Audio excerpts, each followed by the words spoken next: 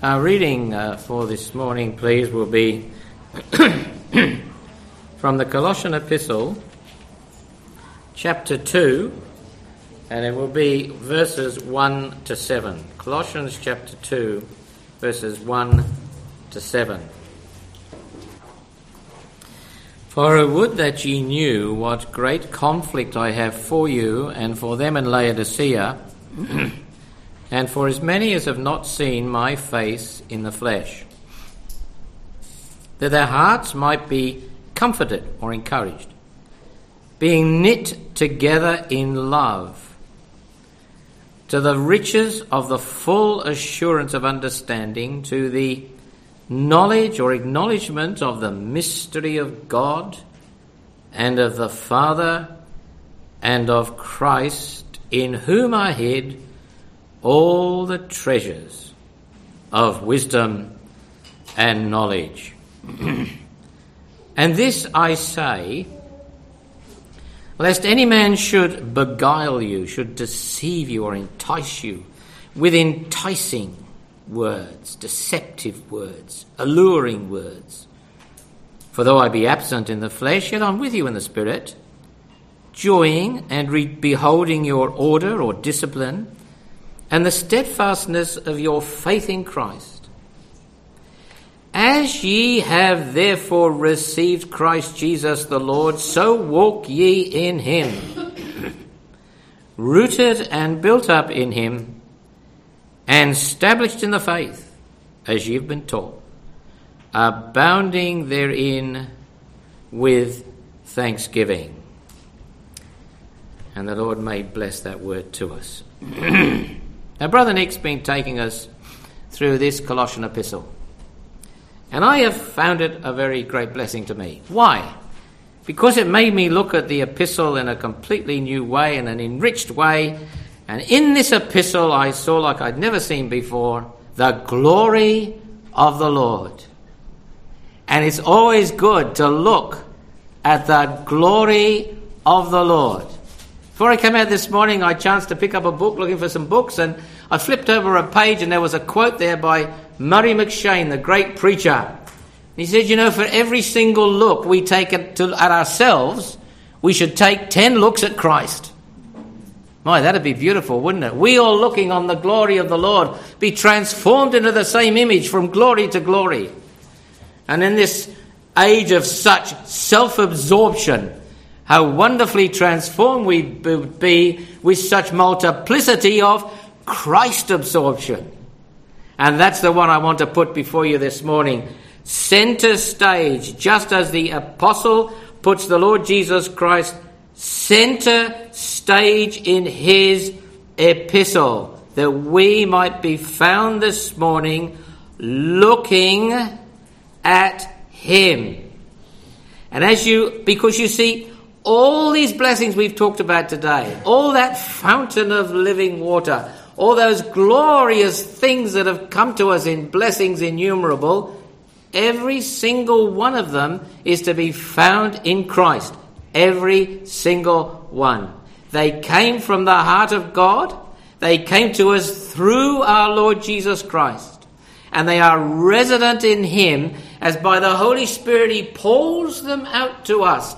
And we receive of his fullness, the fullness of the fountain of living waters. We receive grace upon grace, flow upon flow, wave upon wave. Now I want you to look, because if you can see this in the Colossian epistle, it will absolutely thrill your heart.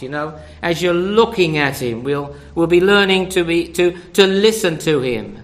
And as we're looking at him and listening to him, we'll learn better to lean on him. And as we're looking at him and listening to him and leaning on him, then we'll learn to be resting more perfectly in him. And finally, we'll be rejoicing because of him.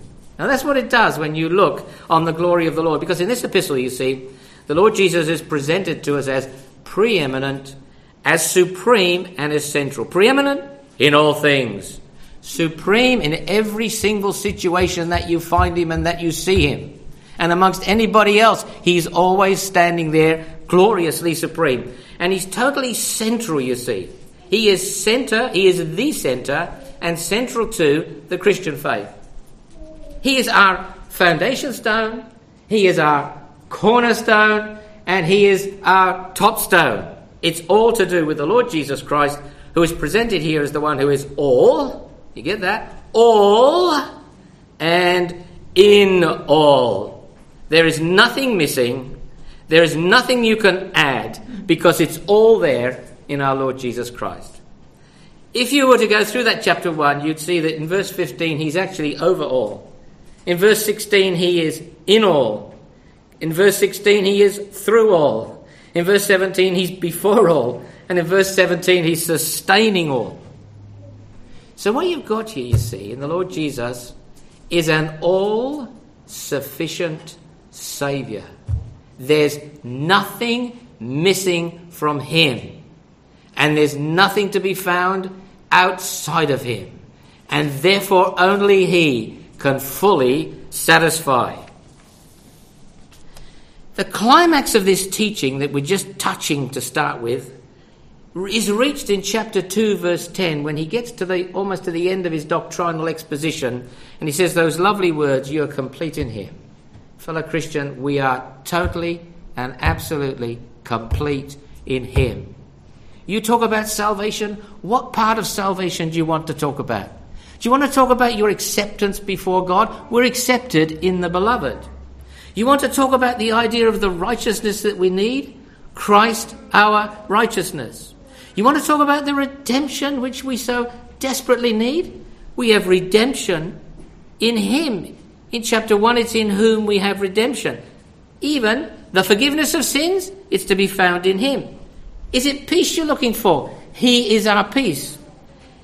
Absolutely everything that we need, firstly for our acceptance before God, for the satisfaction of our sins, for the fullness of our own personal joy and the grandeur of our redemption, it is all to be found in him.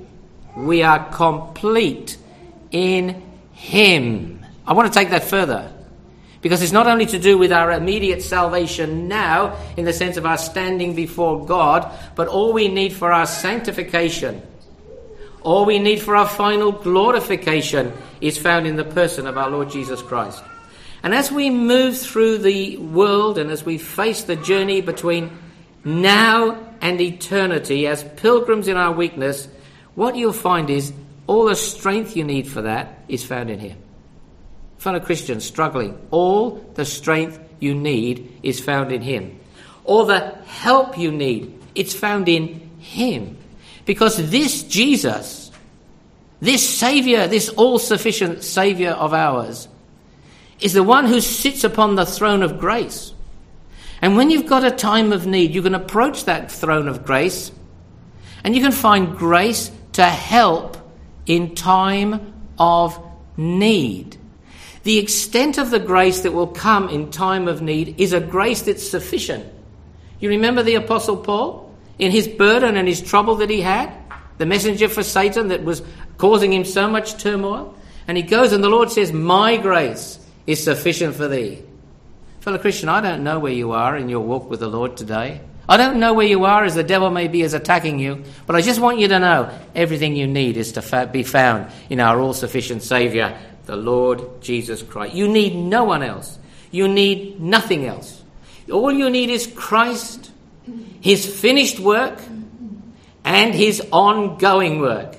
His finished work for your salvation and acceptance before God, and his ongoing work for your support every day as our great high priest sympathizes and succors us, as our shepherd leads and guides us. You are complete in him for the journey out of darkness into light, out of Satan into God, through the world with all its trouble and all its attack, to the final reception in the wonderful plains of glory by and by. By and by. Fellow believers, I want you to get there. I want you to understand this morning the richness of those words which are always a blessing to me. I have Christ. What want I more? You all know that old poem, and you'll excuse me if I quote it again, won't you? in the heart of London city, mid the dwellings of the poor, these bright golden words were spoken, I have Christ, what want I more? Spoken by a lonely woman, dying on a garret floor, having not one earthly comfort, she said, I have Christ, what want I more? She grasped the meaning of an all-sufficient Saviour. She understood she was complete in him. Oh, maybe she wasn't very educated, and or maybe she was of no consequence in the society of this world, but she knew the Lord. She knew the Lord. And fellow Christian, I want you to get that this morning. Everything you need is to be found in him. Sufficient in all things? Yes, all things. Sufficient for all things? Yes, for all things. Sufficient in life, sufficient in death, and sufficient in eternity. Now, Paul's really concerned here, because you can tell by the way this verse 1 opens up. He's troubled about these people because, you see, what's happening is they're getting some teaching. They're wonderful Christians, really beautiful believers, a wonderful company of believers, but they're in danger that their minds and thinking might be corrupted from the simplicity that's in Christ. Fellow Christian, don't let anybody take you away from your simple faith in the Lord Jesus Christ. Don't let them. Don't let them laugh at you. Well, let them laugh at you, but don't let them influence you. If all you say is, well, I just walk with the Lord in the light of his word and what a glory he sheds on my way, there's nothing like reading your Bible, bending your knee, opening your ear and obeying the Lord and loving and trusting and serving him. Nothing more academic than that, shall I put it that way. And they're in danger of being corrupted from this beautiful simplicity where they're going to say Christ is all and he's in all. You see, in this little bit of idea coming into the church was, well, he was on stage very much, but he wasn't quite centre stage, you see. He was much, but he was not all. He was some great thing, but he was not everything. You see, he was not quite the full way, the truth and the life. He was the way, the truth and the life, but if you threw in a few ceremonies and you added a bit of circumcision and you kept a few feast days, and of course if you just brought in a few angels into your system of worship, you'd have a fuller salvation and you would enjoy it a lot better. You see, these people trying to talk like that, they'd never read Revelation 1. They never read the verse that said, I am the Alpha and the Omega. There's nothing outside of me. I am the beginning and the end, the first and the last, the Almighty. They'd never read the Hebrew epistle, where the writer says, looking off unto Jesus, the what? The author and the finisher, the A to Z of our faith. And fellow Christian, the Apostle Paul says, I'm going to take him, and I'm going to combat that doctrine without going into all the details, and I'm going to put him right centre stage. And that's exactly what he does. You notice how he opens the epistle. He says, Paul, he says, what is he? He's an apostle of Jesus Christ in verse 1. Verse 2, he talks about the saints and faithful in Christ. Verse 3, he speaks of the God and Father of our Lord Jesus Christ. Verse 4, we've heard of your faith in Christ. You see how he's bringing him right to the front. Never let him out of your view. Never let him out of your vision. Always keep him centre stage. As he goes through the epistle and opens up some wonderful truths, the Lord Jesus is always there, centre stage. He talks about creation in chapter 1. Well, he made it. He talks about reconciliation in chapter 1. He made it.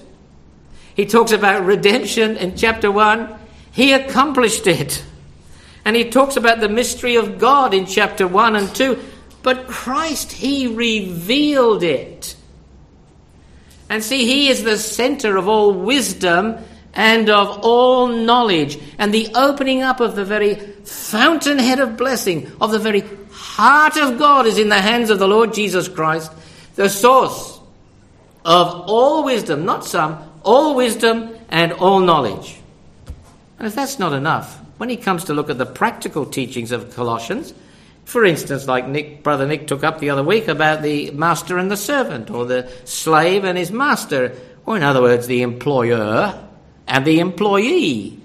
He says, hey, employer, I've got a word to say to you, just a little word to say to you. Don't you forget that you've got And the way you treat your employees, you've got a master in heaven yourself. See, go look at the Lord. You employees, when you go to work of a day, just remember one thing. Do it heartily as unto the Lord. And the point you must take from this, Christ is there in the centre. It's Christ alone. It's complete in him. It's I have Christ, what want I more? It is the wonder of an all-sufficient Saviour. If we depart from that, we'll be in trouble. You depart from that, you'll be in trouble. I depart from that, I'll be in big trouble. And Paul writes in such a way that very, very clearly he's really concerned. You look at the words in verse 28. Look at how he talks. Whom we preach, he's declaring, and he's warning every man. You see, there's a problem, there's a danger. And he says, teaching every man in all wisdom, because he wants them to have understanding, present every man perfect in Christ Jesus, whereunto I also labour, striving according to his working, which works in me mightily.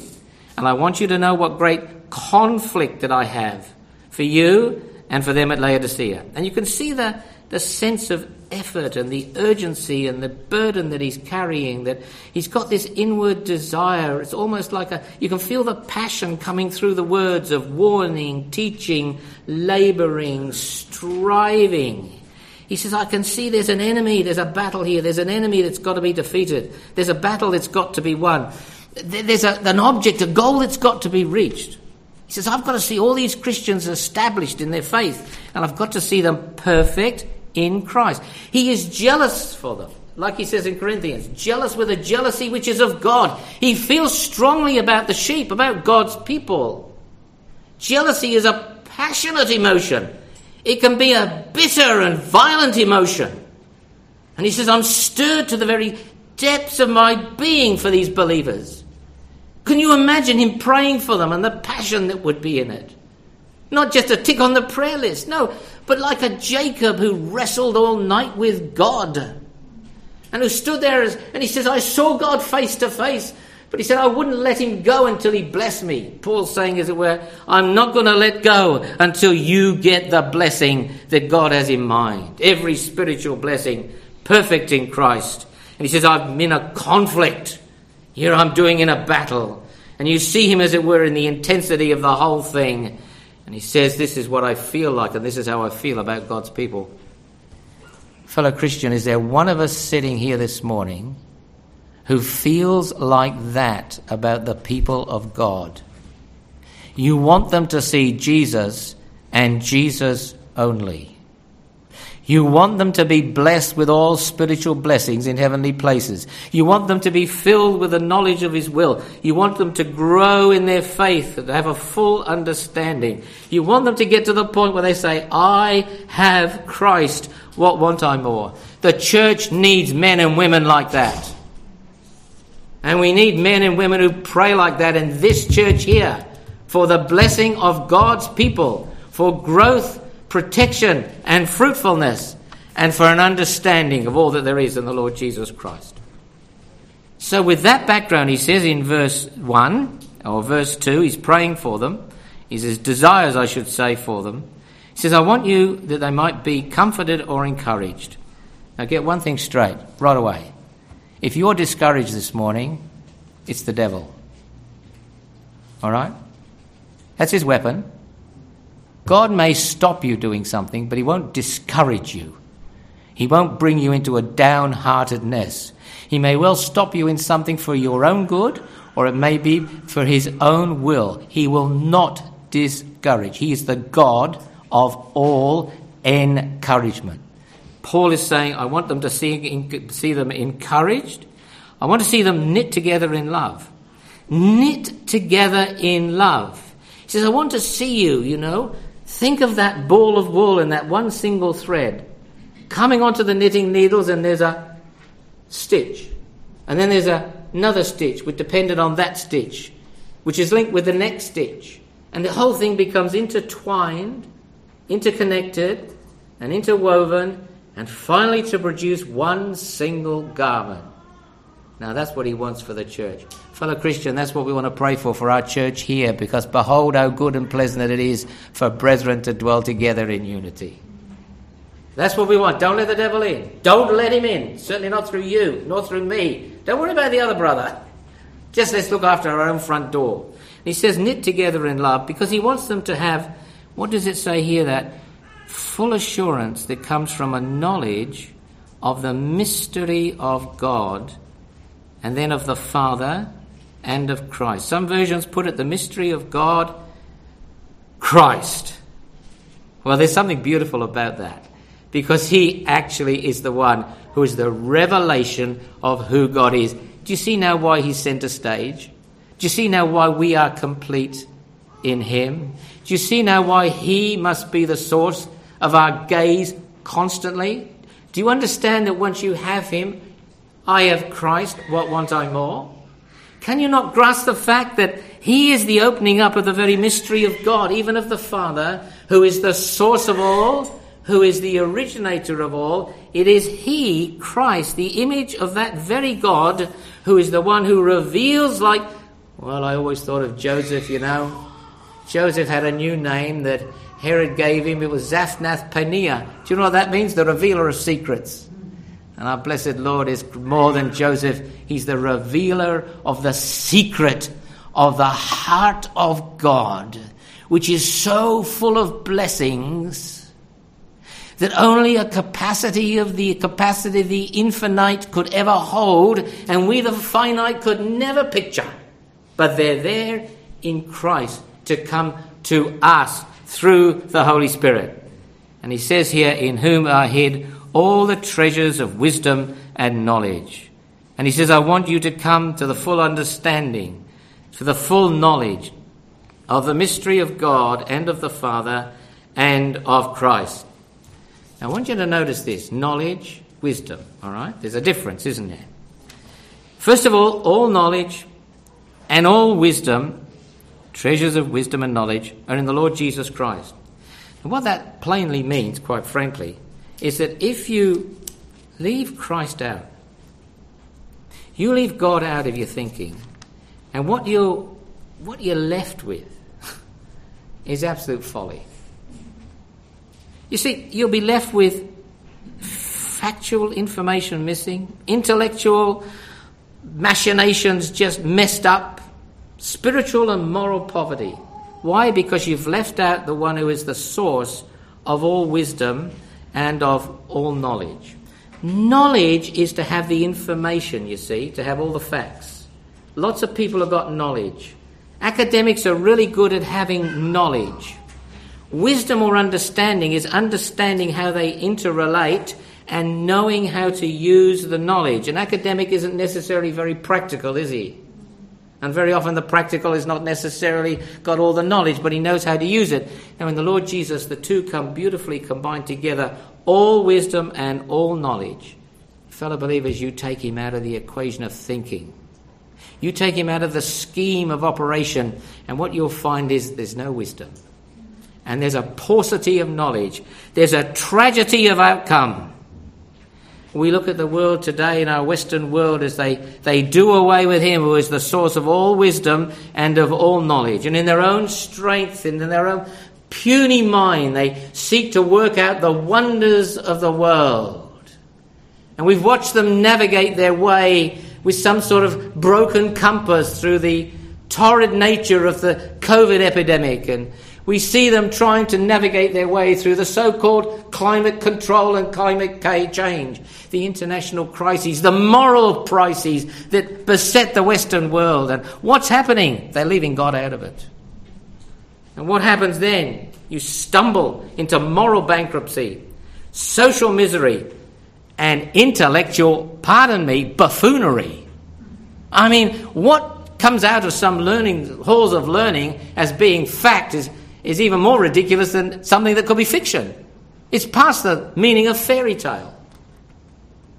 It was quite sad, really, and I was really sad the other week to see a heading in the newspaper, and it was the Prime Minister, and if it was anybody else I'd still say it, and he standing there with his hands up, off to Glasgow, you know, together we will control the climate. Nobody. What about the God of creation? Nobody even bowed the knee. What about the maker of the universe? He who set the stars in their place, who ordained the planets, who in the circle of the earth, who made the Noahic covenant, who's the only one who could touch or go anywhere near the sun, let alone poor souls like we and I. Yes, intellectual misery, moral bankruptcy, social disgust, and finally just sad lack of wisdom and knowledge. So how can we negotiate our pathway through this? How can we? Just you and I, simple believers. I tell you, you put your hand of faith. You take it and you put it into the hand of God. And you just quietly say, I have Christ. What want I more? For it's in him that are hid all the treasures of wisdom and knowledge. Fellow believer, you don't need more, but you don't need less. You don't need less. You see, throughout this chapter, this thought of the Lord Jesus as being hidden, having all the treasures of wisdom and knowledge, has been brought out in chapter 1 so magnificently. First of all, there was creation. Have you ever thought of creation? Have you ever thought of all the different parts of it? I mean, you can't think of all the different parts of it. There are so many of them. Just imagine if you look at the bird life and you think of all the different parts that make up the bird world, or you look at the animal life, or you look at the trees, or you look at mankind, and you think, how much information do you need? How much knowledge do you need? And then you think of, but how could you bring it all together? It's such a diversity and complexity, and yet it comes together in such beautiful harmony to create a thing of such absolute beauty. And you know what? My Father made it all. The Lord Jesus Christ, by whom also he made the worlds. The one in his whom is to be found all wisdom and all knowledge. You see, he originated it. It was of him. That's so important. There was nothing to start with, but the very notion of it came from within himself. The detail and the smallest, the most minute particle came from within his own knowledge. And then, as it came of him, so it was made by him. As in his wisdom he would put it together. He originated it, he created it, he sustained it, in whom are hid all the treasures of wisdom and knowledge. And then the next thing he talks about is the church in chapter 1. And he's the head of the church. And if you think of the church, you think of today's world. You think of the bitterness and the anger amongst people today, the division, the discrimination, the racial hatred, the international crises, and you say, well, wouldn't it be a good idea to get everybody to come together in unity, and war shall be no more, and peace shall exist, and brother will love brother, and everybody support everybody? You say, what a wonderful idea. I tell you what, that's exactly what the church is. The church is that beautiful society where each believer is bound to the other believer in a bond of harmony and of love, and a life that is shared from the same fountain of life, a life that is shared by the head, to whom they give place, authority, primacy of direction, and together with one heart, sharing the one life, they are nourished by the same person. And the perfection of the church, we see the manifold wisdom of God. Isn't that beautiful? We're going to be a display, fellow believers, when we're up there in the glory, in perfection. He will display in us the exceeding riches of his grace. And through the church he will show to angelic beings the manifold wisdom of God, in whom are hid all the treasures of wisdom and knowledge. You say, but how could God do it? It's impossible. Mankind are at divisions, they're at war, they're lusting one against another. They are at enmity with God, and God has issues with them. That's exactly what he says in verse 21. You are alienated, you are enemies in your mind by your wicked works. And you say, well, you can't even get started on this project. What's needed? What's needed is reconciliation. That's number one. You've got to bring two together. And he says he'd been reconciled to God through the death of his son in chapter 1. See, it's in him. He knew exactly what was needed. He knew exactly what had to be done. Sinners had to be reconciled to God through the death of his son. And if that's not enough, having been reconciled, we would then be brought together in such a bond that it would never be broken, no, not even for all eternity. He knew what to do, reconciliation. And he knew how to do it because he did it by the death of his son. It required a sacrifice for sin. It required a substitute to die. It required a Holy Spirit to come from above and to make us anew and to bind us together in the bundle of the living and bring us safe into the arms of Christ, never to be taken away ever again. And he has actually done it. He's made peace so there can be reconciliation, making peace, binding together. And you see the manifold wisdom, the depths of the wisdom and knowledge hidden in the Lord Jesus Christ. In creation, you see it in new creation, and you see it in redemption. My Saviour did it all. Oh, the depths of the riches, both of the wisdom and knowledge of God. How unsearchable are his judgments, and his ways past finding out.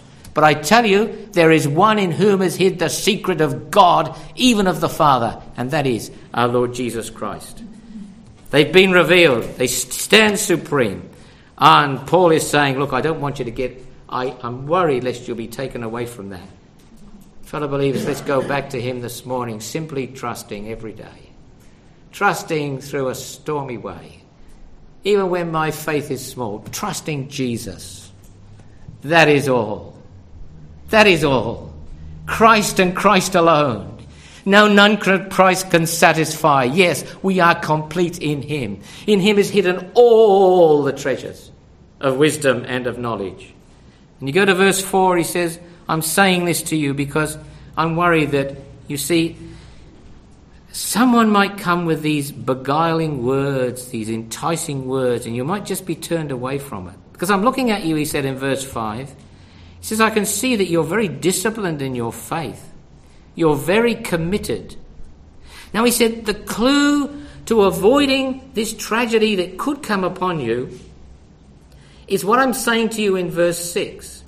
As you have therefore received Christ Jesus the Lord, so walk in him.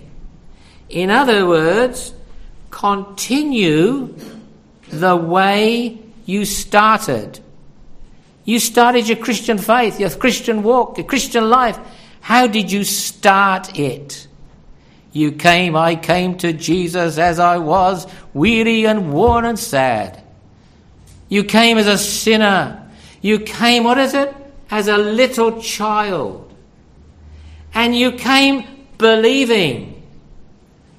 You came simply trusting. Never doubting. You came with no argument. You came with nothing in your hand. You just knew, I need a Saviour, for I am the sinner. And in that pureness of simplicity, as in a little child, you came trusting. You came believing. You came resting, and you then were rejoicing. You remember when it happened? When the burden of your sin rolled away? And you had the sense of what it meant to be forgiven and to be a child of God? Oh, happy day, you're saying. They fix my choice on thee, my Saviour and my God. Well might these glowing heart rejoice and tell its raptures o'er and o'er. Happy day when Jesus washed my sins away. Fellow Christian, what he's saying here is that's how you started, and that's how you must continue. Don't depart from the simplicity that is in Christ. Don't do it. And we're in danger of it today as we get so intelligent Oh, and so educated and so knowledgeable. As psychology has corrupted the simplicity of our thinking and has actually weaned us away from the understanding that all we need is in Christ and in his word, and it has done that. And as the general population is getting more and more educated, and as our young people are all now getting degrees at the university, learning in the schools of learning everything that's anti-God and that will corrupt them from the simplicity that is in Christ. Meanwhile, we preach Christ and him crucified. And we say, look unto him and be ye saved, or the ends of the earth. And we say that none but Christ can satisfy. And we tell them to look, to trust and to believe. And that's where we continue on. Never depart from that kind of life. Trusting alone in him. Simply trusting every day. Leaning alone upon him. Leaning on the everlasting arms. He's an all-sufficient Saviour. He has saved you. He is able to keep you. And he is able to take you right through life and its trials with your hand in his, in the simplicity of a child who will be led by him, who will listen to him, who will just look to him with those beautiful, simple eyes of faith and will completely trust him. He'll land you in the glory by and by, and the devil will never stop you getting there. That's the wonder of the Saviour that we have, the all-sufficient Saviour. And he says if you'll do that, if you'll just carry on as you started, you'll end up like this, he said. What does it say there in verse 7? You will be rooted in him. Now what that means to be rooted in him, there's the idea of stability, isn't it? And also, you don't uproot a plant if you want it to grow well. Don't go elsewhere for your nourishment. Christ alone. Yes, you'll never thirst again. Isn't that what we heard this morning? You'll never thirst again. You'll never hunger anymore. Stay rooted in him. Take the old plant out of the ground and stick it somewhere else and it all goes shriveled and ugly looking and you're feeding it and watering it and trying to get it back to what it was. No. Christ alone. Christ alone. I repeat it. Christ and Christ alone. Rooted in him, that's stability. And you'll be built up in him, and that's the idea of growth. You'll be established, there'll be something solid that Satan cannot knock you over. And you'll be taught, you'll have some understanding. And what does it end up with? Abounding therein with thanksgiving. You'll go on your way rejoicing every day. You'll give God thanks every day. And if you do what Murray McShane said, he suggested you do, every time you look at yourself, take 10 looks at Christ, and you'll be thanking him 10 times every day for every look at yourself. Think about that. Think of the possibility. Think of the dimensions. Think of the growth. Think of the stability. Think of the being rooted in him. Think of how you'll be kept by the power of God through faith unto salvation's day. That's what's going to happen. Though earth and hell are way opposed, what does it matter? Christ is on the throne. I've got my hand in his, and I walk with him every day. I trust him every moment. I listen, I look, I have faith and I believe. And therefore I speak without any fear. I speak clearly and preach Christ and him crucified. Take that home this morning, fellow Christian, and let it warm your heart. Just stay there, resting in the Lord. In Christ alone. The all-sufficient Saviour. Complete in him. And join that woman. And say from the depths of your heart, because you found it true, I have Christ. What want I more? And if there's someone who doesn't know him, I just want to tell you, if you'll go to him, he'll give you the rivers of waters of life. And he'll give you a fountain of living water. He'll wash you from your sins, the fountain filled with blood. He'll satisfy your longing and he'll remove your guilt. And he'll make you right with God and he'll take you to heaven. And he stands in the great day of the feast. He says, whosoever thirsts, let him come unto me and drink. May God bless us this morning.